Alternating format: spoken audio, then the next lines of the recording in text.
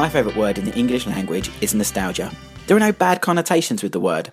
Everyone likes to think back to a time in their lives and get that warm fuzzy feeling in the pit of their stomach, whether it's about your loved ones, about the towns and homes you lived in, or the things you used to watch on TV.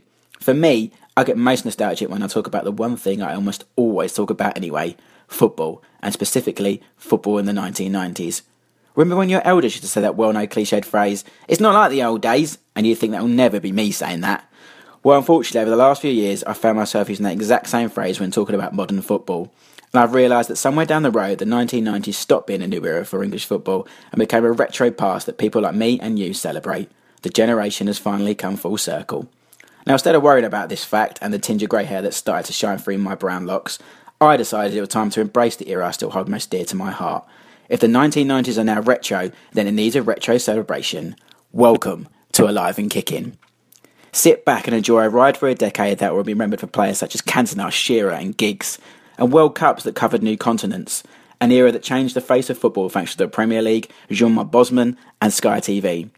Every week, this podcast will celebrate all that, along with the TV shows, toys, video games we may or may not remember.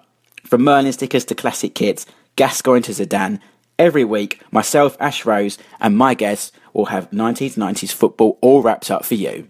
So join us from August 10th when the journey in time begins.